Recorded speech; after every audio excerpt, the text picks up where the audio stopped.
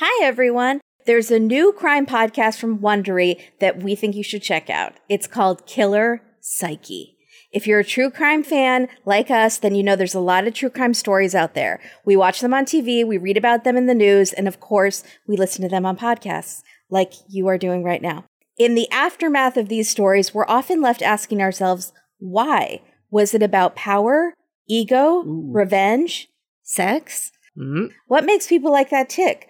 Most of the time, there isn't a satisfying answer until now. In every episode of PSYCHE, retired FBI criminal profiler Candice DeLong, she's a hero, dissects the thoughts and motivations of the most infamous felons in history. She's been in the business for over 50 years and has sat across the table from hundreds of criminals. She's spent enough time inside their heads to know how they think and why they do what they do.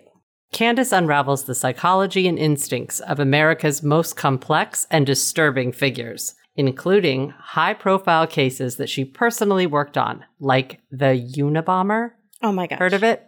Ever heard of him? Oh yeah. A murderer whose bombs killed 3 people and severely injured 20 more over the course of 17 years. Wow. And other cases like Christopher Dunch, who is better known as Dr. Death. In this case, she uses her training and experience to help us understand what was going on inside his head. Was he just delusional or a cold-blooded killer? We're about to play you a preview of PSYCHE. While you're listening, follow PSYCHE on Apple Podcasts, Amazon Music, or you can listen to new episodes early and ad-free by joining Wondery Plus in the Wondery app. Subscribing now.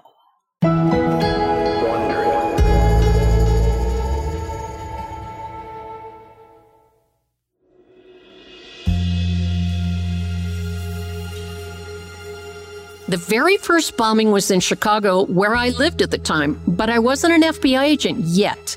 I was head nurse at the Institute of Psychiatry at Northwestern University Hospital. I met an FBI agent, and he said to me, you know what, you should be an FBI agent. And I remember looking at him and saying, in case you hadn't noticed, I'm a nurse. But I couldn't sleep that night. In fact, when he said that to me, I didn't even know women could be FBI agents. So I went to the Chicago office, I took the test, and 4 months later, I found myself at the FBI Academy. I distinctly remember I heard about this case for the first time when I was driving home. It was on the radio. The story is a 9-year-old boy was walking home from school, and he sees a package underneath a blue mailbox, and he picks it up, calls his mom, who is at work. She said, do not open it. So when she gets home, she's examining it, and she sees that it's addressed to a professor at Northwestern University, and it had a return address from a professor at a college in upstate New York. His mom called the professor at Northwestern. He did not know who the other professor was, but he says, send it to me anyway. So she did. And the security guard brings this item up to his office, and it looked like a small, skinny pine box, and it had a metal latch on it. There was a black marker used to make a huge arrow pointing to the latch. The only thing that wasn't there was a little note that said, open here. So the guard opens it, and it explodes. And the guard's hands and arms were slightly burned. After that first bombing, a series of explosive devices were mailed or delivered to people or universities or corporations for the next 15 years. One bomb even went off inside the cargo section of a flight. This one had materials that were similar to those used in the previous 2 Northwestern bombings, like pieces of string, flashlight, batteries, nails, and common plumbing.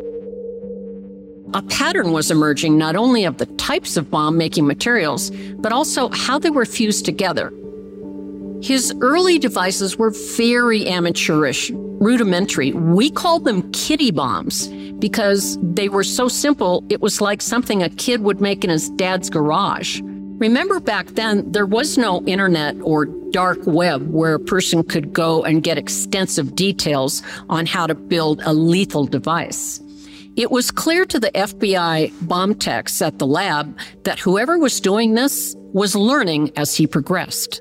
But as the Unabomber continued making bombs, with each device he seemed to be getting better and better. In 1985, he placed a device in the parking lot of a computer store in Sacramento. The owner of the computer store was cleaning up some trash in the back parking lot. He noticed a bag and picked it up. It exploded, and a piece of shrapnel pierced his heart, killing him instantly. That was the first time one of the devices killed someone. 2 more people were murdered in the next few years. In 1995, the president of the California Forestry Association unwrapped a parcel in his office, even though it was addressed to his predecessor. When he opened it, he was blown to bits. His shoes were found 40 feet away. There had been over a dozen bombings, and frankly, we were no closer to finding him. Any thoughts at this point on who the Unabomber was were purely speculative. I believed it was probably a middle-aged white guy, but some of my colleagues were not even convinced of that. Then, we got a break in the case that would change everything.